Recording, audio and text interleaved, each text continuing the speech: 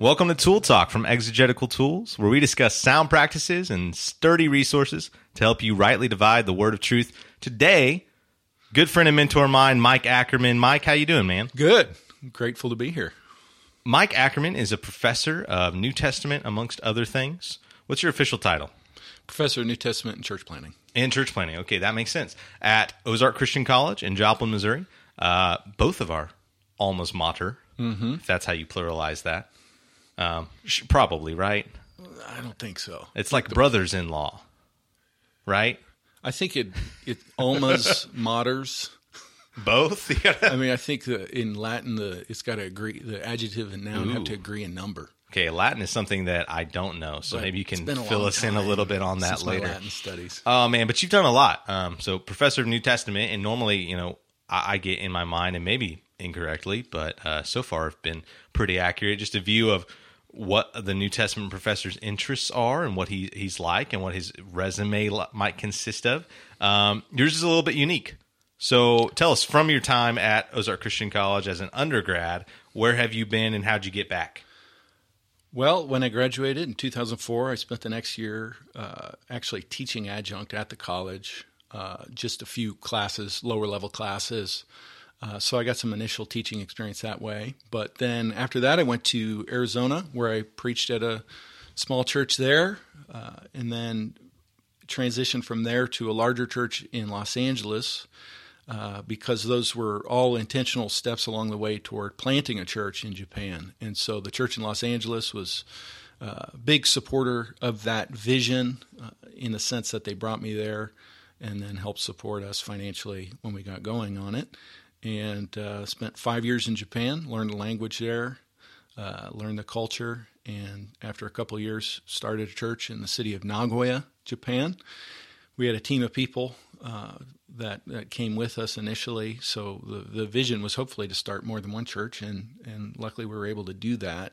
Started a second church in Osaka after the first church had been going for about a year and a half. And since I've been back, they've started a third church in Kobe, and then later this year, Lord willing, a church in Kyoto will get started. So that's been about 10 years ago now that started. So after about 5 years in Japan, I came back to teach at Ozark Christian College. So I've been there for about 5 years now.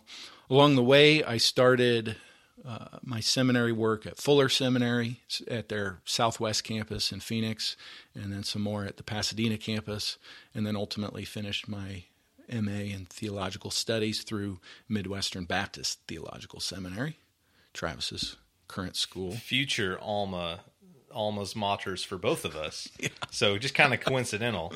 Yeah. So that's quite an interesting trip you took there, and definitely gained, I think, a lot of perspective. And I think more and more people are going to have similar stories about their education, right? Because online learning and the history of theological education is like brand spanking new. Right. For guys, my age maybe, and probably your age too. I mean, it's not so crazy because mostly grown up with internet and social media and some of these things, but just in the history of the church, hugely different thing. However, self-taught, which is unfortunately, and not all online programs, but a lot of online programs wind up being somewhat just self-taught, right? It's you're going to get the information from a book, and I know a lot of programs are working to supplement that in a lot of different ways and try to provide a little bit more interaction. And part of what I wanted to talk to you about today is being a self-taught man, being a theological self-learner, autodidact a little bit. How has that been a big part of, well, let's start first with your church planning ministry. Yeah, it's funny because, I mean, for my current profession is teaching at a academic institution, and of course I've gone to a few academic institutions, but there's a part of me that still feels like the best learning and the richest and most memorable learning that we all inevitably have is that self-driven type of learning. And I really encourage my current students even to see even the formal program they're in, the degree program, as a resource for their own development. And while, of course, we want an attitude of submission to the school and those that are investing their time and energy to teach us, at the end of the day, I think before God and others, we're responsible for our own learning and development. And I like saying that ultimately everybody's the dean of their own lifetime learning. And so you may have an academic dean at your current school, and they help guide and shape the faculty and curriculum and those types of things. But at the end of the day, I really want to encourage students and pastors alike to take that sense of responsibility to say, for the glory of God, I'm going to do my best to learn and grow in a way that is fruitful. And so every conversation, every experience, every program I'm in is a resource toward that end. And so getting a picture of who you want to be and what kind of impact you want to make in the world, and then using those educational opportunities, formally and informally, to help you pursue that goal. And so what's interesting is it may end up looking like being in a very formal on-campus educational experience, but the mentality is, I'm responsible for God to grow and learn in the way that this situation can provide for me. And so I think it also opens up a whole world to us. I think a lot of people feel like they need degrees to feel capable. And of course, in certain denominations, their degrees are required for ordination, and that's fair. And I understand that, especially if undergraduate Bible college training isn't a part of their tradition, then really seminary is the place where that happens. So that's wonderful. But the degree, the piece of paper, to me is not that important. I don't mean to be weird about it, but I don't hang up my degrees on the wall. They're in a drawer in my office in case whoever needs to see that. But and this is a name that brings a lot of connotations, but I really appreciated that section in The Name of Jesus from Henry Nouwen when he talks about that longing to be, I think the word he uses is relevant, but I think maybe the better word is credible. These grasping methods we can have to feel credible. Like if I get this degree and I have this item on my resume, then I can feel okay. But I think when we're really secure in our identity in Christ, that we understand, even on my best day, I'm far from worthy. But even in spite of that, we've been entrusted with a message, and we've been entrusted with a vocation, a calling. It sort of frees us up, I think, to say, well, I'm going to learn from wherever I can, and I'm just going to grab life experiences and moments with people and courses that I take and degrees I pursue under that broader banner of just a longing to be fruitful for the Lord versus a sort of phobic need to be credible. Yeah. To me, those are some of those hard issues are some of what's at stake there. Yeah, it'd be really easy to write a paper about Martin Luther and trying to be, at the same time, in your writing, justified by something other than faith alone, right? Yeah, absolutely. With a huge twist of irony, of course. Right. And if we can even talk about, Paul and Timothy as somewhat of an example, a biblical example of a little bit of what theological education or just general pastoral training looks like, and I think we can, then I hear Paul talking about being the chief of sinners, right? Being, absolutely. That's his resume, right? Right. And starting out with, and probably at least a little bit intimating to Timothy, hey man, I'm the chief of sinners. The best thing we got going on is Jesus. Absolutely. And so here's some instruction for how to run God's household as a good steward. And so I certainly resonate with that. Really appreciate that. At some point, I've recorded the episode. I don't know when it's going to go up. We don't have a schedule just yet. Okay. But with another alumnus, a friend of mine named Kevin Moore, who's not currently pursuing any kind of graduate studies, and just talking about how he strives to do good exegesis and what that looks like in a busy pastorate. Right. And really hoping that our listeners will just be encouraged that even though we run a website called exegeticaltools.com and we offer ways for people to bone up on their Greek or whatever, and like to talk about academic resources, that we have a very particular goal in mind with all this. Yeah. And I love that. I mean, getting to just check out the site and some of the articles and tools that you guys are creating, I think it's very much embracing what we're getting at in terms of we live in an interconnected world. We live in an environment where you don't actually have to physically go to a specific library to be able to take advantage of certain resources. And so I think the mentality of I'm going to pursue my own development, resources like this are very much a part of what's available out there, if only we will take advantage of it. Yeah, absolutely. I remember a couple of years ago at a kind of intensive church planning course, you spoke a little bit about the need for a church planner specifically, but probably just anybody busy with pastoral ministry, to have their own devotional life. And I told you I wanted to talk to you about that, but then I thought of something else I want to talk to you about. You also mentioned your expectations for the rest of your team and kind of your system for checking into that. I'm a little fuzzy on it, but I think it'd be helpful if you just shared that a little bit. Absolutely. Well, I mean, in my own life, I just believe strongly that part of what we bring to the table as pastors is a sense in which we are living out what we would want to invite others to live. I remember hearing a pastor just ask it that way. Are you living the life you're calling others to live? And it's so obvious and so basic, and we all know we're supposed to be an example. But in terms of taking that concept very seriously in terms of how we design our life, that the habits and schedule we live reflect a desire to live a life that's glorifying to God and spiritually rich. And so I decided very early on in ministry that it would just absolutely be an unmoving part of my life. Unmoving in the sense it's always taking place, not that it's always happening at the same time or that the method looks the same, but that it will be a part of my life, that I'm taking in Scripture, that I'm committed to a life of prayer, that I'm engaged in meaningful community. I mean, these types of things, regardless of job, geography, etc., will take place. And as you mentioned, we were talking about that initially in the context of church planning because by its very nature, there's not a ton of existing structure. Even just, you don't have a building probably at first. So even the architecture, you're not walking into a place that you psychologically are clicking into the fact that you are going to work and that you're supposed to be spiritual today.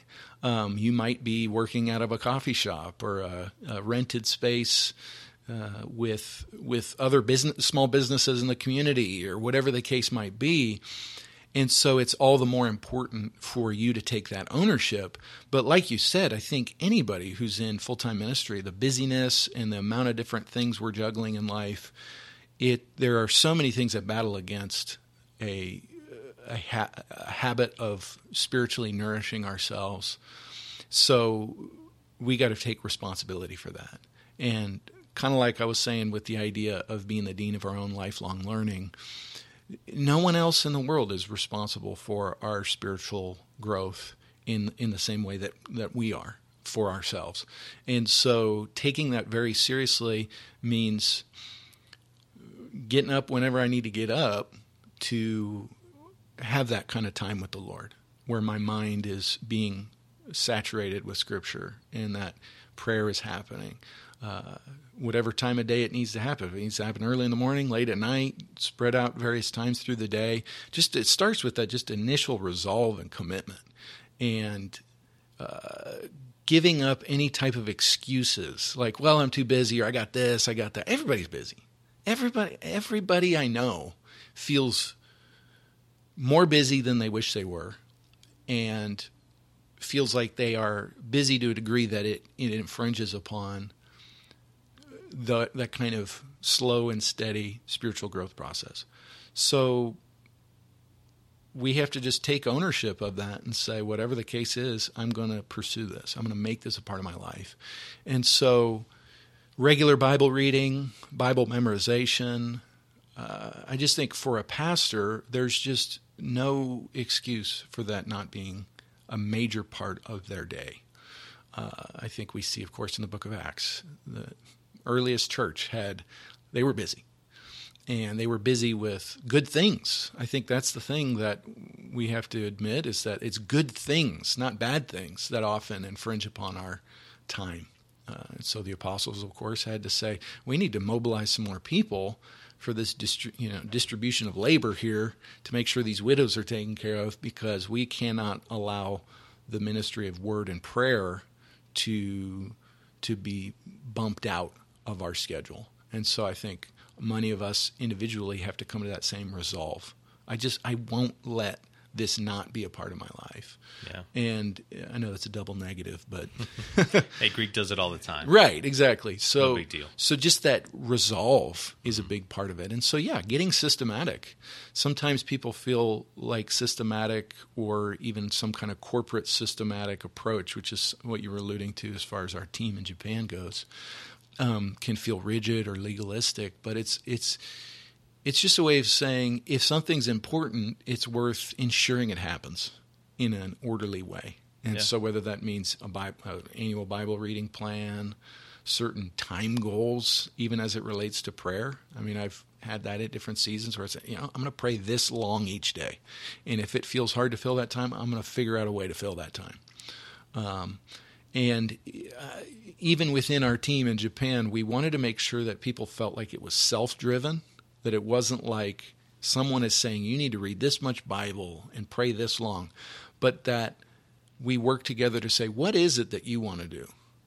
And how can we help one another to follow through on that? And so we had a thing we just called discipleship plan. That was the phrase that we used, not overly technical sounding, but just discipleship plan. Yeah. Good.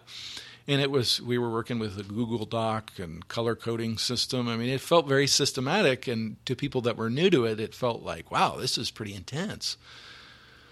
But again, anything that we value, if we think it's important to pay our bills, right, we probably have a system. Okay, this bill goes out this time. We're going to set up this on automatic withdrawal, within a couple. Here's who does what, bill or those things, because they're important to us, we make sure they happen. Mm-hmm. Why not take that mentality with the nourishment of our soul? That I'm going to make sure it happens.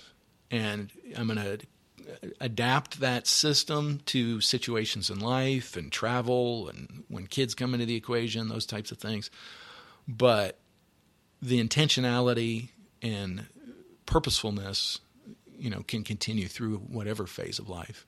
And so basically we had Bible intake, prayer, outside learning, physical health, and then a focus area. Those 5 domains was what was on these sheets, and what activities do you want to do to put it into action, and then let's kind of have an accountability process where we visit and see how that's going. And I would say honestly, it was one of the richest and most useful ways to spend our time, even in the throes of cross-cultural church planning. To get together in the middle of a week where there's 1,000 other things we could do and say, let's talk about what you gained from God's Word this week. How's prayer going this week? Let's kick around some of the outside learning you did. I think a lot of us would say that was some of the richest stuff that went on during those first few years, even with so many other things that could take up our time. Yeah. And so, I feel like there's a lot more we could say about those types of things, but a lot of it has to do with a mentality and a purposefulness to put it into action. And one of the things I probably said it when you heard me talk about this the first time, but I apply it to myself, this axiom of coming to grips with the fact that you're not an exceptional person. And what I mean by that is, yes, you're special and uniquely formed by God, but that you're not the exception. There are time-tested practices in the life of the church: Bible, prayer, fellowship. You're not the exception. You're just like everybody else in the sense that it's going to take those things to provide resources for your growth.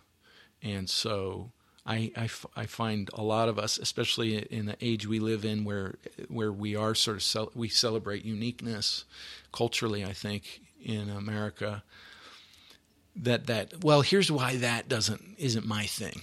Mm-hmm. I feel like I've heard so many of those types of conversations. Like, here's why.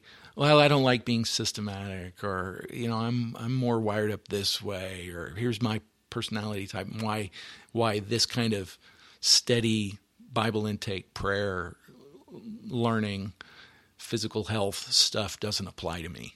Mm-hmm. No, I'm not the exception. I'm just like everybody else. It takes these things for me to grow. And so I'm just going to lean into those basics.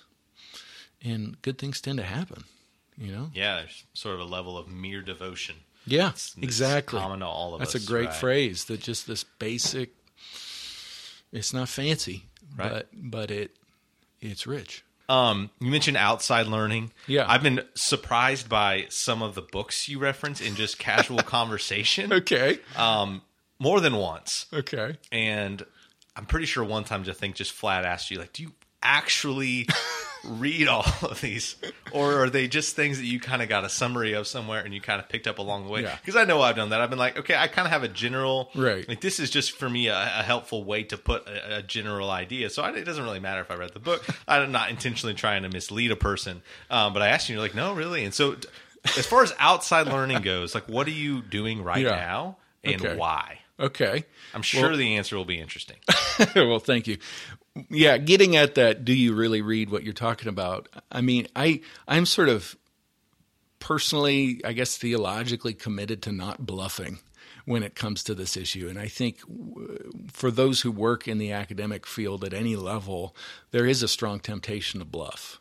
Like, oh, well, this latest book came out. Like kind of feign familiarity or something. Yeah. Oh, well, you know how so-and-so. Oh, like, I read an article about the Benedict option. Right. You read the book. Well, I actually haven't read that book. Okay. But that concept, yes, that.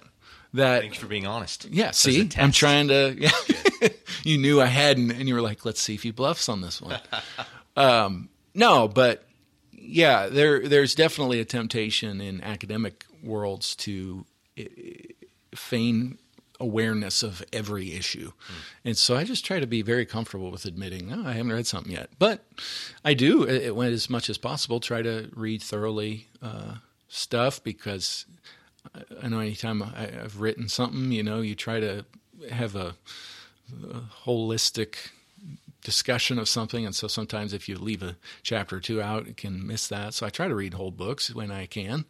But I definitely try to read broadly. Partially for my own sanity. I mean, to be honest, if I just only read, I don't know, academic, theological, New Testament studies types, the collective books. Gasp.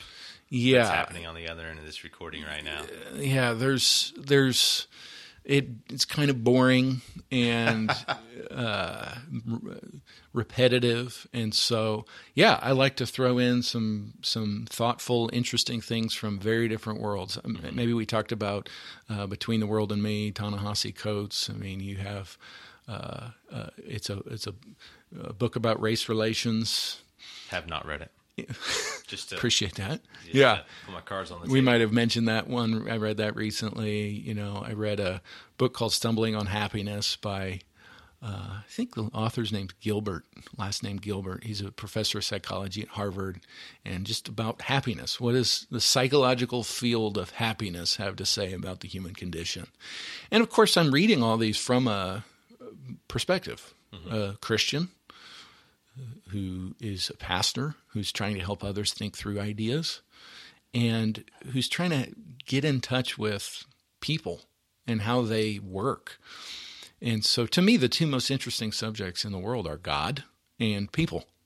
And so anything that helps expand my mind and reflection about the nature of God and His will and His work, and the nature of people that I'm trying to help connect to God. And there's a cliche I've heard. I don't know who coined it. Maybe it's one of those nobody knows who coined it, but somebody can Google while they're listening and confirm it for us probably.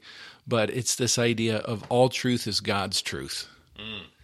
if something's true in the sense of general revelation, it's not going to be surprising if I stumble upon it in an unlikely area or source. And to just sort of take this approach to learning and growth that I can learn from all kinds of different people. I can learn from stand-up comedians. I can learn from, because they're often, commentating on society and culture and these types of things. Do you have a favorite? Ooh, I don't know your audience enough to know if I'm allowed to. You are allowed to tell the truth. Well, I don't condone his material. You don't have to share if you'd rather not. Well, I think Dave Chappelle is a genius. Okay. I think Sebastian Maniscalco is a fascinating social commentator. I haven't heard that one, but okay. Oh man. Okay. But yeah, I'm trying to Google "All Truth Is God's Truth." Yeah. Yeah, I know. Those key words are going to show up a lot of different hits. Right, that's the problem, right? Because it's such a good, pithy, whatever. Yeah, and I mean, of course, Scripture speaks to this. Sure. Romans 1, talking about the invisible. Yeah, Paul said it. So yeah, so there's a place within Scripture that points to the breadth of God's revelation that I think scientists and psychologists and sociologists are just accidentally stumbling upon things that God has woven into His creation, and even in our fallenness. In the fallenness, kind of in an apophatic kind of way, reflects something about His design, and so I don't feel threatened by science or psychology. I say, well, what can we read there and find out about fallen humanity? Yeah. When the wisdom of God. I mean, that's one of those things that I think, working in an Asian context for 5 years, where people or anthropologists say people don't feel guilt. Japanese people, they say don't feel guilt. They feel shame. They feel consequence. They don't have this sort of Greek thought form of there's such a thing as right and wrong. It's more utility. My actions and behaviors have a repercussion in my relationships, and is that positive or negative? So saying, okay, well, how does what God has revealed resonate in that environment? Well, throughout the Old Testament, God's law is described as a provision, as a grace, as wisdom. And so is it wrong in some cosmic way to violate one of the Ten Commandments? Yeah, absolutely. But it's also unwise. And so saying, how does what God has revealed, His wisdom, how does it play itself out in human experience? And I think that personally and collectively in society, when we can learn about the nature of people, it helps us, see how right God is in His Word. So, yeah, so I enjoy that. I find it refreshing to read pretty broadly and from different fields. I'm reading through Story of Civilization right now from Will and Ariel Durant. I think it's 11-volume history of the world up through the time of Napoleon. They wanted to keep going, but they died. So that's as far as they got. That's the unfortunate thing about history books. Yeah. Right. You got to stop somewhere. So, but it's something I've wanted to read for a long time because it's just a bird's eye view at the development of civilization from the beginning. That's a big deal. So things like that, I'm reading the biography of Martin Lloyd-Jones. He's someone I deeply appreciate.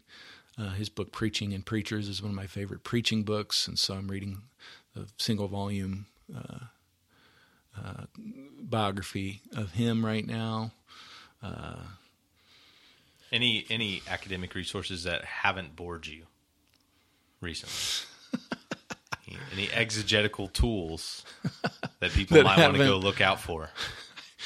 Man, I feel bad. Is it that framing hard? Up that negatively. Well, it's tough because it's like any field you got to read stuff that it's not necessarily like fun, but it's related to your field. No, you know, yeah, no, it's a different spiritual kind of reading, broccoli. for sure. You know, it's Spiritual good for broccoli. you. It Yeah, doesn't necessarily hopefully not mushy, right? fun. Yeah, hopefully it's got enough to it. Maybe Maybe a a little little bit of seasoned cheese. salt or There you go. something. Yeah. Okay. But I'm trying to. I feel bad that I can't come up with something off the top of my head. But there's nothing I'm ultra excited about right now. Okay. I mean, it's been a couple of years, but one of the books I read most, in the last couple of years it's a fairly simple portrayal, but Reading Backwards from Richard Hayes. Mm-hmm. I mean, he's a noteworthy academic name for people, but this book's pretty accessible and not overly technical. But essentially reading the Old Testament from a Christological lens. Yeah. And trying, I mean, that's that big challenge that I think all of us who are serious exegetes of the New Testament have to try to figure out how all these pieces tie together. I thought it was a helpful motif, this reading backwards. And of course, he's written other things like Echoes of Scripture and the letters of Paul. In this, he uses that metaphor of an echo, an auditory resonance that I actually find a pretty powerful metaphor, because I think sometimes we run into, wait a second, the way this New Testament author's quoting from this Old Testament text, or the way they're alluding to this text, it feels maybe strange to us, or it's not exactly, we're not at ease with some of our historical grammatical tools for how they're applying it. But there's a resonance, there's an echo, there's a reverberation through the New Testament. So whether you want to talk about, I mean, something that's fresh on my mind, having preached from 1 Kings 8, temple imagery. So it's not just about a pure word search of temple in the New Testament. Sure. It's about the concepts of of God's presence and His holiness and access to Him that happens, historically at the temple, but then comes to fuller fruition through Christ and the Spirit. This motif of the temple makes its way through the New Testament in ways that just our concordance is only part of the Right. Of and that's the another picture. reason that immersing yourself in your own devotional study of Scripture, Absolutely, has an exponential return absolutely on your Bible study, because you're right. And we'll at some point we'll boast an episode talking about Bible software in general. Yeah.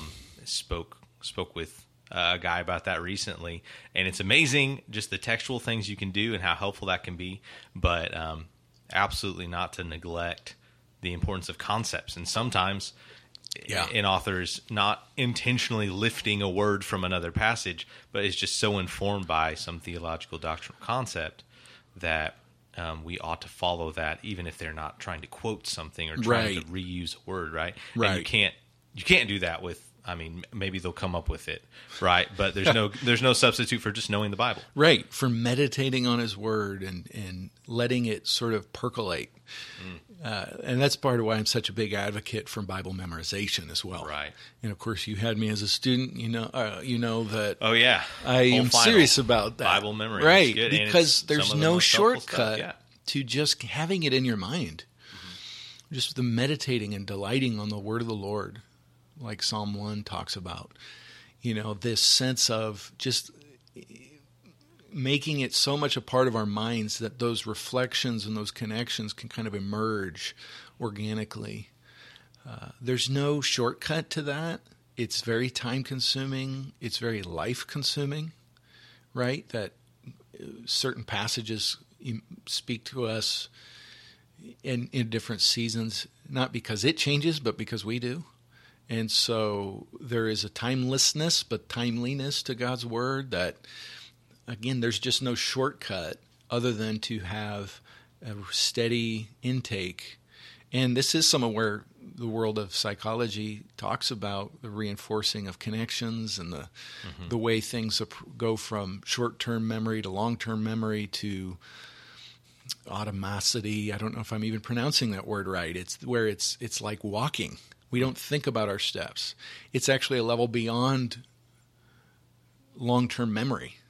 It's a level where it is so ingrained in us that we operate intuitively because the connections in our mind are so strong.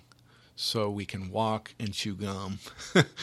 And we can talk talk as we walk, because walking is so worked into our brain patterns Right. that we automatically do it properly. Well, what about the truths of God's Word? What about the emotional reactions we have being informed by Scripture? There's just no shortcut to that. And so Bible memorization and Bible reading, the tools are wonderful to get our minds to bounce to places we might have not thought, as far as drawing connections or providing commentary insight on verses and their connections elsewhere in Scripture. Like I was preaching on Psalm 1 recently, and there's a parallel in Jeremiah that just off the top of my mind I hadn't remembered. But I'm reading a commentary. It reminds me of that. I can go look at it in context. That's great. What I would love is for Jeremiah 17 to be in my mind so much that it automatically comes to mind Right. when I'm reading Psalm 1. So how do we do that? Steady, refreshing our minds with the Word of God. So yeah, it's not as initially dynamic and powerful as certain tools might seem to us, but at the end of the day, that's still where I want to put the bulk of my energy. And so, yeah, Scripture reading, Scripture memorization to me is clutch. Clutch. So, Speaking of tools, I've been using Scripture Typer. Okay. Which I know a lot of students use. I hadn't even heard about yeah. it until the end of this past year, but I've been giving that a whirl. Is it just scripturetyper.com, right? I think so. I haven't think so, yeah. used it as much, but I tend to just open up a Word doc and type Start and typing. type and type. Yeah. But I've heard this really helpful for Scripture memory, and Yeah, like you're because saying, you're using your senses, and it's reinforcing. Yeah, and our number one exegetical tool is our Bible. Right. Right. Is early morning or whenever. Again, Mm-hmm. that time is maybe a little less important, but I know, and that's why regular- sometimes I feel unhelpful with these things, because it's like, read your Bible a lot, well, and many times. consistent reminder Yeah. is super helpful. I think it's been really helpful to hear your thoughts on some of that. Really appreciate it, Mike. Thanks for being on the show. Absolutely. Thank you.